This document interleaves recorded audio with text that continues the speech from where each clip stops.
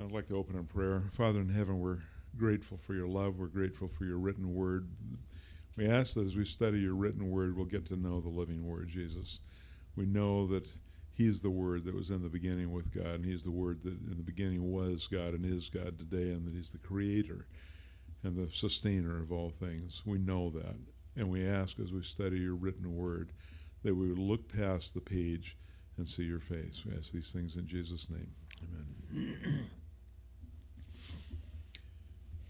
Some time ago, Judy Laurer made the comment, and I don't know whether to make it an accolade or an accusation, but she says, every single time he's teaching us about discipleship. Maybe. That's what I'm supposed to do, right?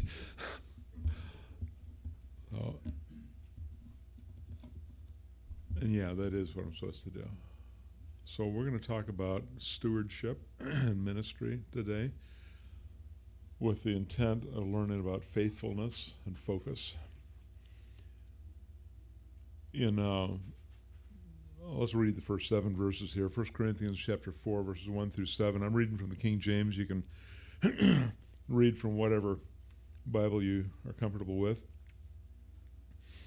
Let a man so account of us as the ministers of Christ and as stewards of the mysteries of God.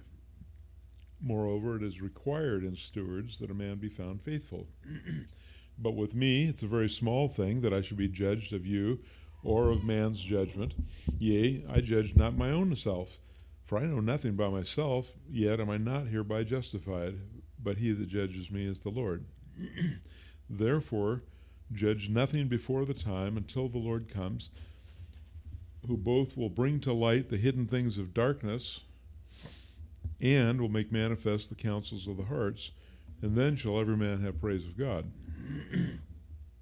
And these things, brethren, I have in a figure transferred to myself and to Apollos for your sakes, that ye, plural you, might learn in us not to think of men above that which is written, that no one of you be puffed up for one against another. For who makes thee, this is singular you, who makes thee to differ from another? And what hast thou that thou didst not receive? Now, if thou didst receive it, then why dost thou then glory, as if thou hadst not received it? Paul's beginning chapter 4 by asking the Corinthian believers to consider himself and the other teachers, and he's named them in chapter 1. He says, you guys are arguing over who's better. Is it Paul? Is it Peter? Is it Apollos? Well, I studied under Jesus. See, they were dividing over that. They were causing division over who their favorite teacher was, and he told them to knock it off. So Jesus is not divided. Peter wasn't crucified for you. You weren't baptized in the name of Paul and so forth. He says there's one body, and we're not to be breaking it up like that. And this comes up over and over through the Corinthian letters. But in these first 4 chapters, he keeps going back to that initial introduction, saying that Paul and Apollos have had similar but different ministries, and they are working together. Earlier he says, I planted and Apollos watered. God gave the increase. Come on, there's not a fight going on here.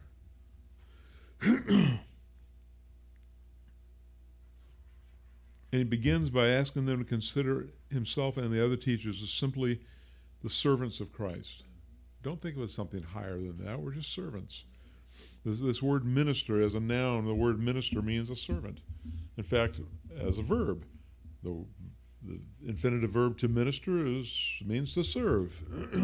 And we think it's some kind of exalted thing. He's a minister. It just means servant. That's all it means. And we've taken it and turned it into something else. And he's telling them, knock it off. It's not something else. It just means I'm a servant. We're servants of Christ. And he goes on to say that they're also to be considered as stewards of the mysteries of God. Now, we've talked quite a bit recently, over the last few months anyway, about this concept of ministry and service. And we've seen that the word minister in every case turns out to mean a servant. And I've known people that said they didn't like menial service. Well, the word menial comes from the same root as minister. So if you don't want menial work, then you don't want to be a minister of Christ, a servant. There's things that we're uncomfortable with. Well, I'm not a servant. Not that. You better be. That's what Jesus said. He said that he himself was a servant. See, we've scarcely touched on the concept of stewardship, though. A steward is somebody that's either been given usually it's somebody who's been given responsibility and limited authority over some particular matter, over maybe a personnel issue. They're a shop steward, maybe over an investment, maybe a piece of property, and they're responsible for the upkeep of that. And they may have virtually no honor as a result of that stewardship, or they may be, given some kind of political prominence. He's the keeper of the keys. And in England, there was offices. There was just that. There's, I believe it's still there, but it's completely traditional now. The keeper of the keys at the Tower of London, and they go through this ceremony every night where the warden shows up, and or maybe it's the other way around. Maybe the guy guarding is the warden. I forget what, but they say, "Who's there?" And he says, "It's the keys." "Whose keys?" "Queen Anne's keys." "Pass." Why? Well, because that ministry has taken on an air of importance and political prominence, and we have ministers of education and ministers of this and that in our governments. It still just means servant, but they've given some kind of stewardship, usually, to someone like that. And the only thing that all stewardship positions have in common is that the steward has to be faithful to that stewardship. They have to be actually fulfilling the task that they were given to do. It says it's required in stewards that a man be found faithful. And by the way, the word man there isn't in the original. The Greek says the word tis, T-I-S, and it can be translated who or one. And some of the newer translations, that's what it says. It requires that one be found faithful. And that's exactly what it means. It isn't just about men, is my point. So what is faithfulness? Well, in some contexts, faithful just means you're a believer. And when I read,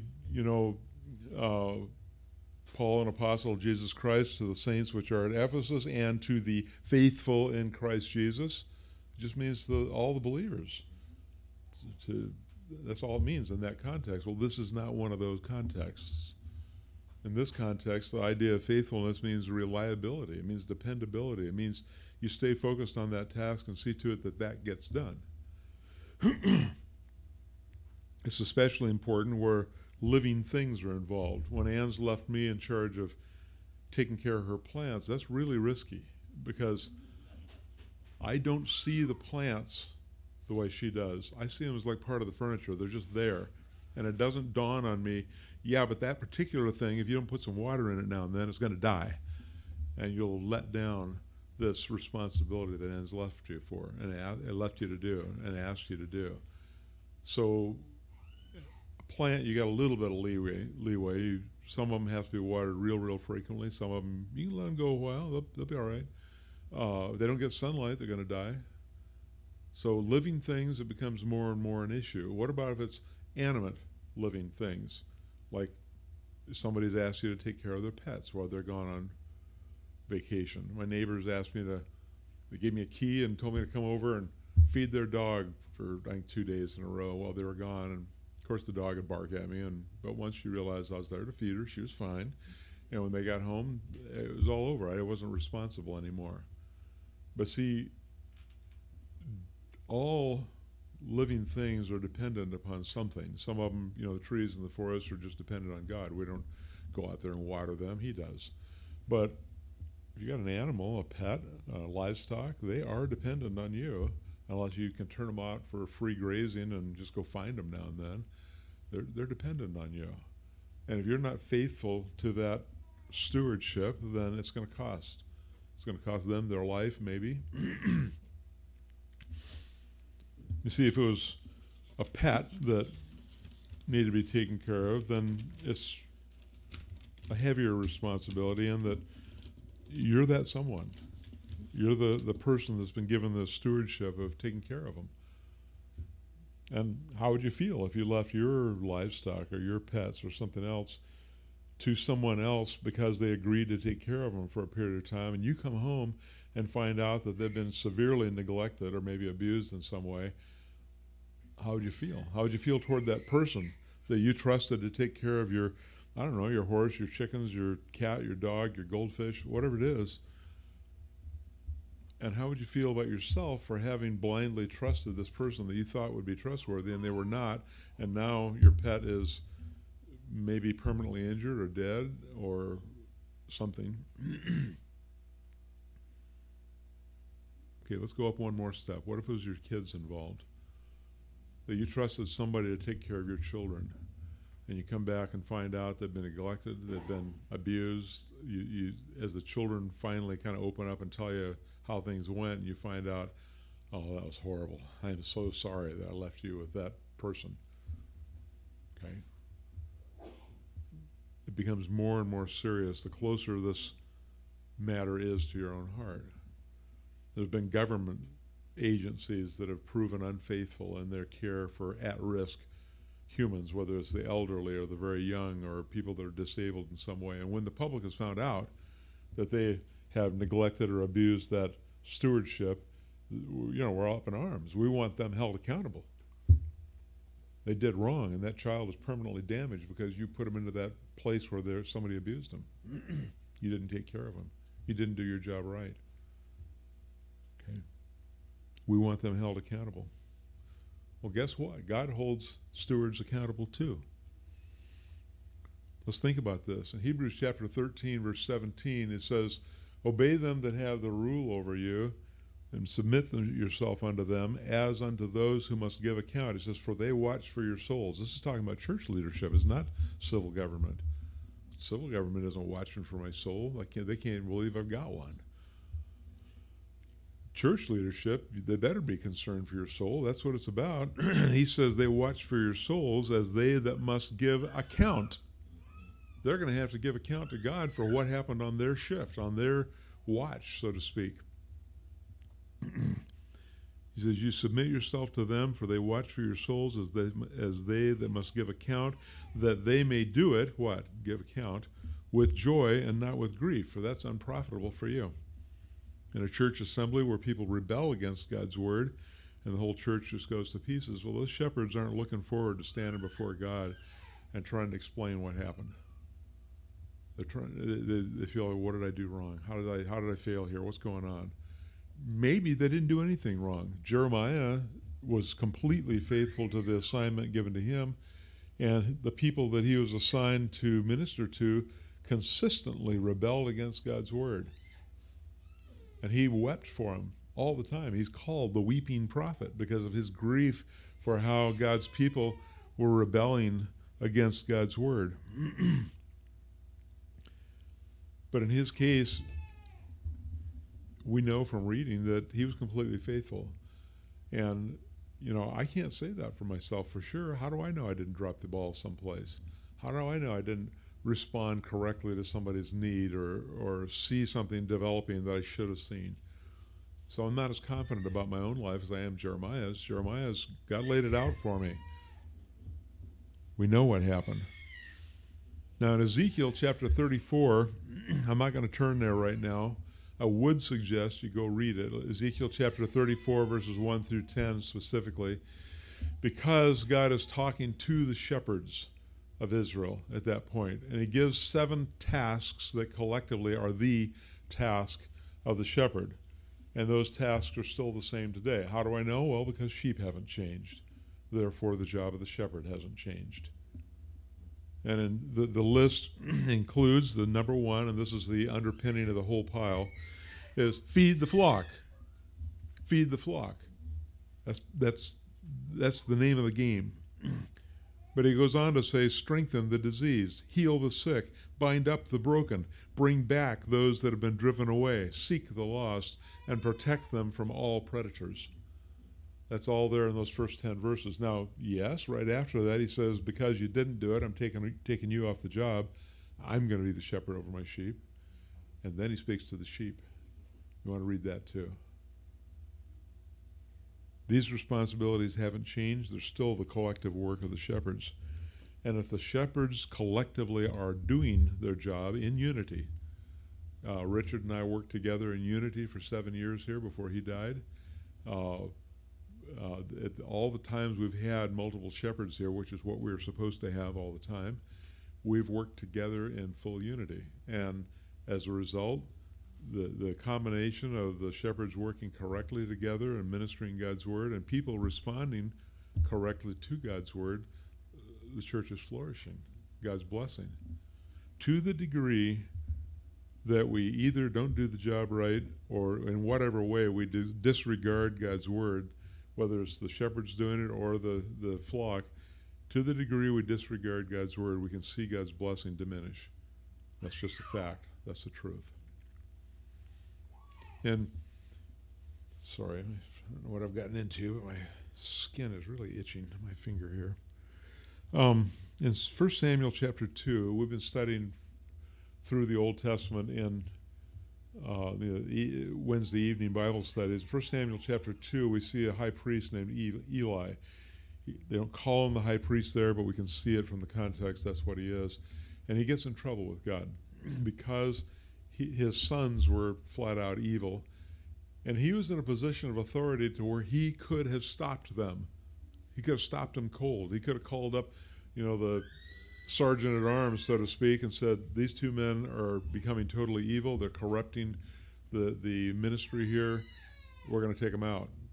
He wasn't willing to. He's just talking to them and says, boys, don't do that kind of stuff. Well, simultaneously, he didn't stop them, and Scripture says he got fat off of their behavior. They were stealing the best of the offerings and not handling it like the sacrifices that were holy. And it says that he got fat off of it too. He says you, plural, but we find out later he was right in there with them. He was profiting by it. And God judged him. The first result was that the people of Israel began to despise both the tabernacle and the offerings they had been bringing. They think, what's the point? These guys are just going to pull it away from me and do whatever they want with it. We're not allowed to do what we're supposed to do with the offerings. And what's the point? It says that the people abhorred the offerings of God. They couldn't stand it. I don't blame them. Go back and read that. 1 Samuel chapters 2 and 3, we find out just how evil those young men were. And God told Eli, sent a prophet, unnamed. They didn't even bother to tell us who the prophet was. It just says this man of God showed up. God told Eli that Eli, had honored his evil sons more than he had honored God. Oops. He wasn't obeying God's word. He was not being faithful to the stewardship that had been given to him. He was not focused on the task. He was just kind of wanted to not rock the boat or something. And the result, it cost Eli his own life and the life of both of his sons and a lasting curse on the entire future of his family lineage. You can read that. So yes, the stewards of the mysteries of God, as he says we're supposed to count him and the other leaders, the stewards of the mystery of God are called into accounts by God. They're held accountable individually and as a group for their actions and for the results of their actions. So we need to take it seriously. Now, there's a warning given in James chapter 3, verse 1. He says, my brethren, be not many masters, knowing that we, as teachers, that's the word masters again, we shall receive the greater condemnation. I say masters again. That came up in the class before this, that when Jesus talked to Nicodemus, he says, are you a master of Israel and you don't know these things? The word master, we used to talk about schoolmasters and dancing masters and, any master of anything. They were the ones that would teach you.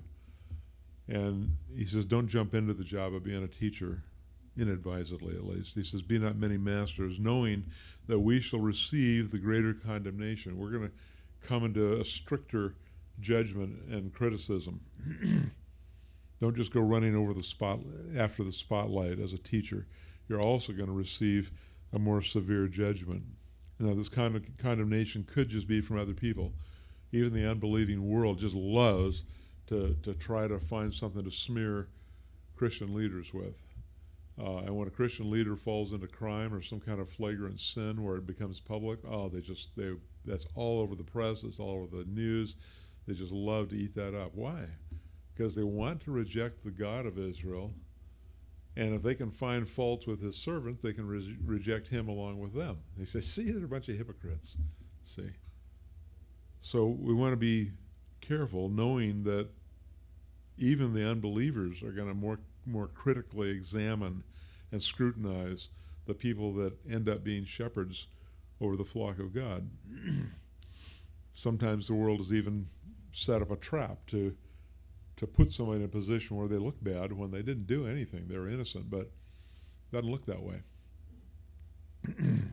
I know I read that Billy Graham was super careful that way.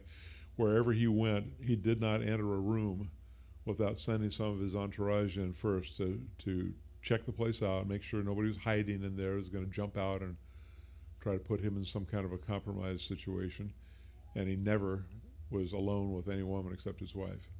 He would always make sure somebody else was with him because he knew that they were going to look for a chance to I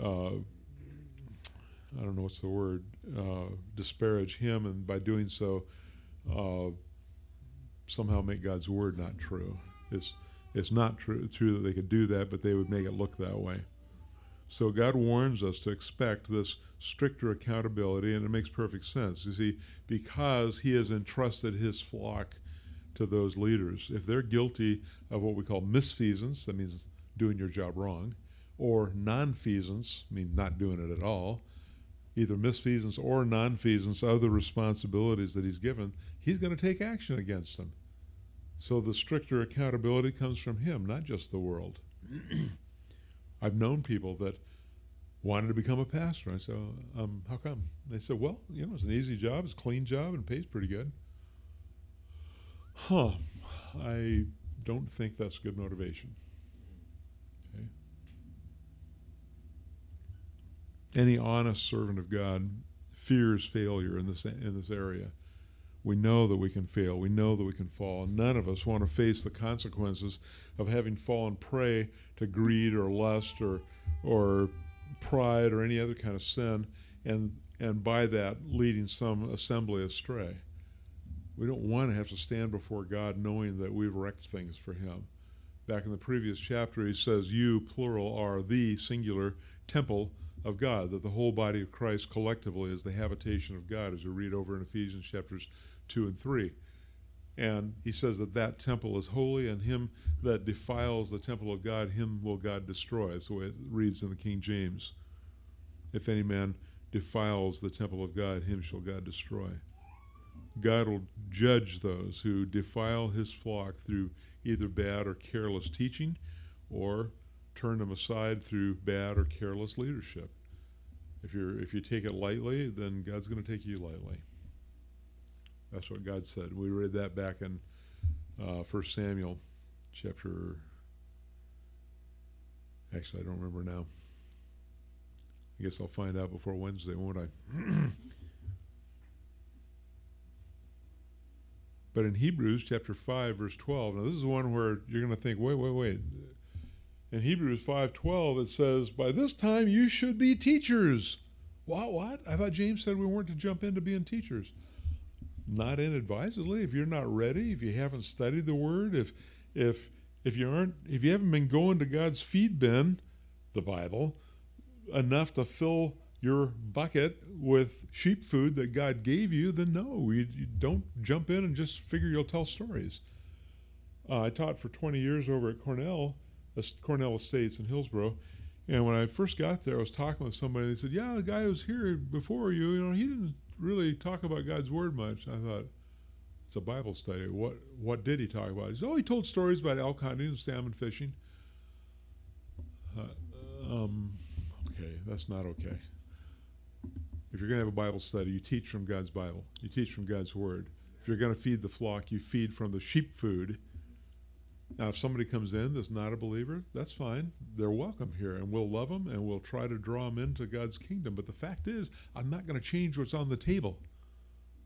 I'm not going to feed something else to the whole flock because somebody's here that's not a sheep, so to speak. No, I'm going to feed sheep food. That's all I got.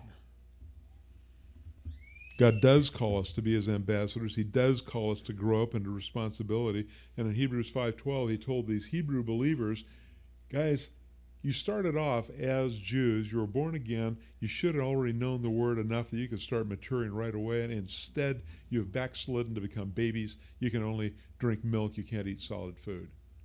Look at it. It's Hebrews chapter 5, verse 12. He says, you become such as have need of milk and not solid food. You're babes. They didn't stay babes. They went backwards. They became babes. Take a look at it. And he says he wants us to grow. He wants us to get out of that. In fact, in in Ephesians chapter 4, he says we're to grow up into Christ. We're to grow into his stature. We're to become more and more like him. He calls us to be his ambassadors, and he does call us to grow up into that responsibility. These warnings are not to dissuade us from seeking to serve God with our lives. Rather, they're a solemn warning that it's a serious business. Don't take it lightly. I had a guy who said wanted to be a pastor, and I said, well, how do you feel prepared for that? He says, well, I got the gift of gab, Sorry, that's not what God calls for. In fact, he gives a list of prerequisites in 1 Timothy chapter 3, verses 1 through 8, if you want to read them. And again, over in Titus chapter 1, verses 5 through 9, and again in, 1 Peter chapter 5, verses 1 through 4 there. He gives the prerequisites, and none of them have to do with having the gift of gab. Nope. And finally, he says God is the judge. In verses 3 and 4, Paul makes it clear that the collective opinions or judgment of the Corinthian believers, he says, with me it is a very small thing that I should be judged of you or of man's judgment. Yea, I judge not mine own self. Verse 4, he says, for I know nothing by myself, yet am I not hereby justified. That's not what makes me righteous before God. He says, but in the final analysis, he that judges me is the Lord. So he says it's clear that the collective opinions or judgment of the Corinthian believers is not his primary focus. That's not his primary concern. His supervisor and the final judge of his work is the Lord Jesus. He knows that. He knows he's accountable to God. And Romans 14:4 confirms that. It says that we're not to judge another man's servant. If you don't like somebody else's style of service, well, go slow on judging them, because unless they are clearly outside of what God teaches and they're teaching something wrong, then maybe you need to back up and sit down, because if they're serving God faithfully, then he's the one that will either approve or disapprove. And in fact, he goes on to say in Romans 14:4, God is able to make them stand. He stands before his own master, and God is able to make them stand, so they will stand. We don't judge one another over minor differences. On the other hand, in Romans 2:16, he says that the secrets of the hearts God will judge according to the gospel. Now, in Romans 2, he's talking about salvation, and he says that where our heart really is will be judged according to the gospel. Later on in 1 Corinthians 3, we found out that our work in terms of reward and service will be judged according to what did you do with Jesus. The gospel is, what did you do with Jesus? Did you reject him? Did you receive him? But when it gets down to reward, is what did you do along with him? You were supposed to be serving with him. Back in chapter 3, verse 9, I think it is. Let's see. I got that right? Chapter 3, 1 Corinthians 3:9, it says, we are laborers together with God. And we saw that in Philippians chapter 4, verse 13. It is God who works in you both to will and to do of his good pleasure. And Jesus said, take my yoke upon you. Join up with me in my yoke. It's a double harness he's talking about. He wants us to pull with him.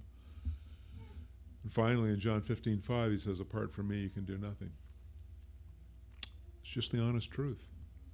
that if he isn't doing it through you, is not going to have an eternal value. So in 1 Corinthians 3, we saw the final judgment of our works, not our sins, our works, whether it has eternal value or not, as being declared by fire. He says, I'm going to touch a match to it.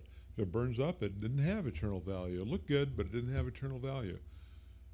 He says, if it remains, if the fire doesn't touch it, then you got a reward. Okay, but that's not about salvation. That's about service and about rewards. Both of them come down to being judged by God's word.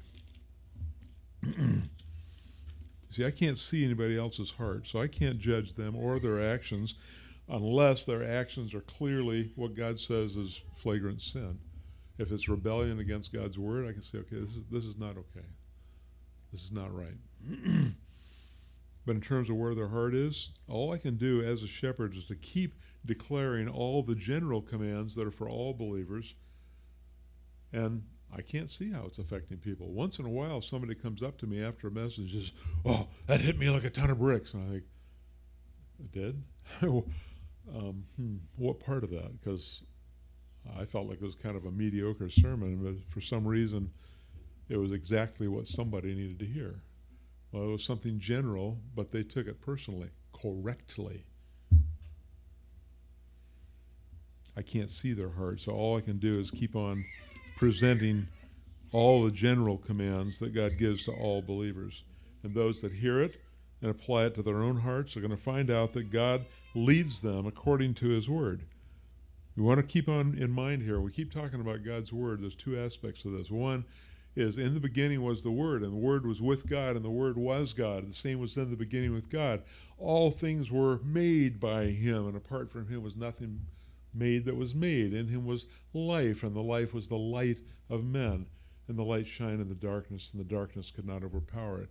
And finally, as somebody read this morning, and actually it was Rick, read this morning, in John 1:14, it says, the Word was made flesh and dwelt among us, and we beheld his glory, glory as of the only begotten of the Father, full of truth, grace and truth. That's the living Word. But he's given us the written Word by which to learn to know the living Word. That's why we take it so seriously here. Jesus is the living Word of God, and he never leads us contrary to the written Word of God. And God says he's going to reveal it all in the end. He's going to reveal the intents of the heart. Everybody's going to know whatever it is you're thinking today. Okay? Good or bad.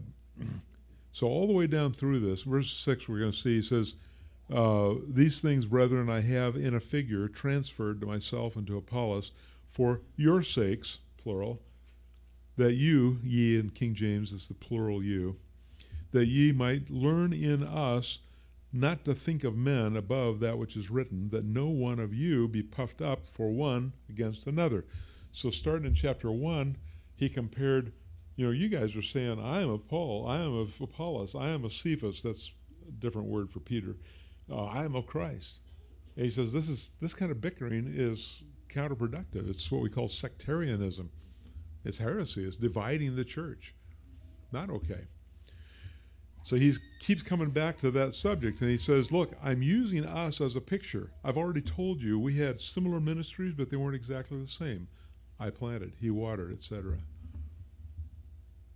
But Paul says that he chose himself and Apollos as simple examples, comparing himself and his own ministry with that of Apollos. His conclusion, all the way in these first 4 chapters, has consistently been that neither of them was anything special. There's nothing special about me or anybody else. Jesus is the one doing the work. God's the one that gives the increase. I'm not holding myself up, and you better not either. In fact, their example says we are nothing special, and his point that he makes in the next verse, and neither are you. In verse 7, he says, who makes thee to differ from another? And what hast thou that thou didst not receive? Now, if thou didst receive it, why dost thou glory or boast as if thou had not received it? You see, the bottom line is if Apollos and I are nothing special, and we're not, then what makes you think that you're so special? I took my training with New Tribes Mission, and before I was in their jungle camp training, the boot camp training, they used to call it. A friend of mine was there, and he told me how when they were up in the jungle camp, they had to prepare for up-and-coming classes. And one of the things in any kind of an outdoor place like that, you're going to have some outhouses. And we were miles out of any kind of, city or anything. So all the men had to take turns digging in these pits. You'd have from this time to this time, the next guy would have from this time to this time, and so forth. But there was a fellow there that my friend Dan knew, and he'd already made comments like, well, our working days are over, aren't they? And he thought, boy, you're in the wrong place, man. You're just starting on the work here. So later on, they were given the assignment of digging out these latrines, and he happened to walk by the hole while that other guy was in the hole. And the other guy was a former pastor, and he could hear the guy talking. So he stepped in a little closer to think, what's going on down there? And he could hear the guy muttering over and over, this is no way to treat a pastor. This is no way to treat a pastor. Oh. See, he was something special. He shouldn't have to dig in a latrine. Shouldn't have to do menial work. Ministers' work. Huh? And Paul says, if Apollos and I are nothing special, what makes you think you're so special? There's a humbling thing here. He says three things in verse 7. One, what makes you different than anybody else? Two, what do you actually have? Look through your whole life. What do I have that wasn't somehow a gift? I mean, I happen to remember a lot of things pretty easily. Some people don't. I consider that a gift. I don't work at it very hard. My daughter's a terrific artist. She works at it, but she was gifted to begin with. There were people in the classes with her who had been working and had it since before she was born, and she passed them up in the first few weeks.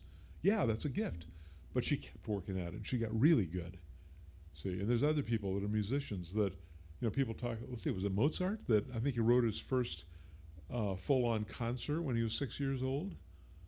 Nobody had to tell him how to do it. It just came flowing out of him. And that means all the parts, let's see, concert, that's not the right word. Symphony, that was it. Or all the parts in the orchestra. He had them all written out. Somebody asked him, so how would I learn to write music like you? And he says, well, you could start with something simple like a sonata or something. They said, well, you didn't do that. He says, yeah, but I didn't have to ask anybody how to do it. See, he was that gifted. What do you have that you did not simply receive as a gift? And the third thing he asks, and if you only received it as a gift that you did nothing to earn, then why brag? Why get your head up in the clouds and think you're better than somebody else? You got no business doing that. We're all called to discipleship, and we're all called to service. We're all called to stewardship at various levels. We're all called to grow up by feeding on God's word, by obeying his word, and walking with him. That's how you do it. That's how you grow. And I think it's 1 Peter 2:2. He says, desire, as newborn babes, desire the sincere milk of the word that you may grow thereby. That's where the sheep food is. Right there in God's word. That you may grow thereby. And he also tells us to focus our attention on him and his word. In 2 Peter chapter 1, verse 19, I am going to read that. 2 Peter chapter 1, verse 19. He says, we have also a more sure word of prophecy, he's talking about the Bible, whereunto you, plural, ye, do well that ye take heed as unto a light that shineth in a dark place until the day dawn and the day star arise in your hearts. Until Jesus comes back for you, this is your source of light, right here. And he says for you to focus your attention on it. He says take heed. That's where you need to be looking, not just lollygagging around and looking at what the world's got to offer. You need to be looking at the light of God's word, and the light of his countenance. We're to focus our attention on him. Now, as a personal note, I'm speaking from my own perspective. Having received the gift and the assignment of teaching and feeding the flock, I no longer have the option to just go do something else. Not only I don't have the option, but I don't feel like, well, I could just go do that. No, I can't. This is it. This is where God wants me. I can't go someplace else. I mean, I wish George was here this morning because he could sure relate to this. George and I both were commercial fishermen a long time ago. And I can't decide, I think I'd just like to go back to commercial fishing. A, I couldn't handle it anymore. I get sick standing on the dock now. But B, that's exactly what Peter did in John chapter 21. He says, I go fishing. And all the other disciples followed his lead. They're going back to commercial fishing. They weren't just going out and wetting a hook for the fun of it. They're abandoning the task that Jesus had set for them and going back to commercial fishing. And Jesus met them that day and told Peter, you do not have that option.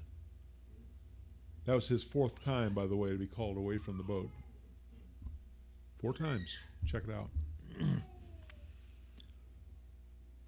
I can't choose to go off and be a hermit luthier. Some of you know I make violins. Well, there's times I feel like, I could just sit in this little hole in the basement and be by myself and work on violins. I'd be perfectly happy.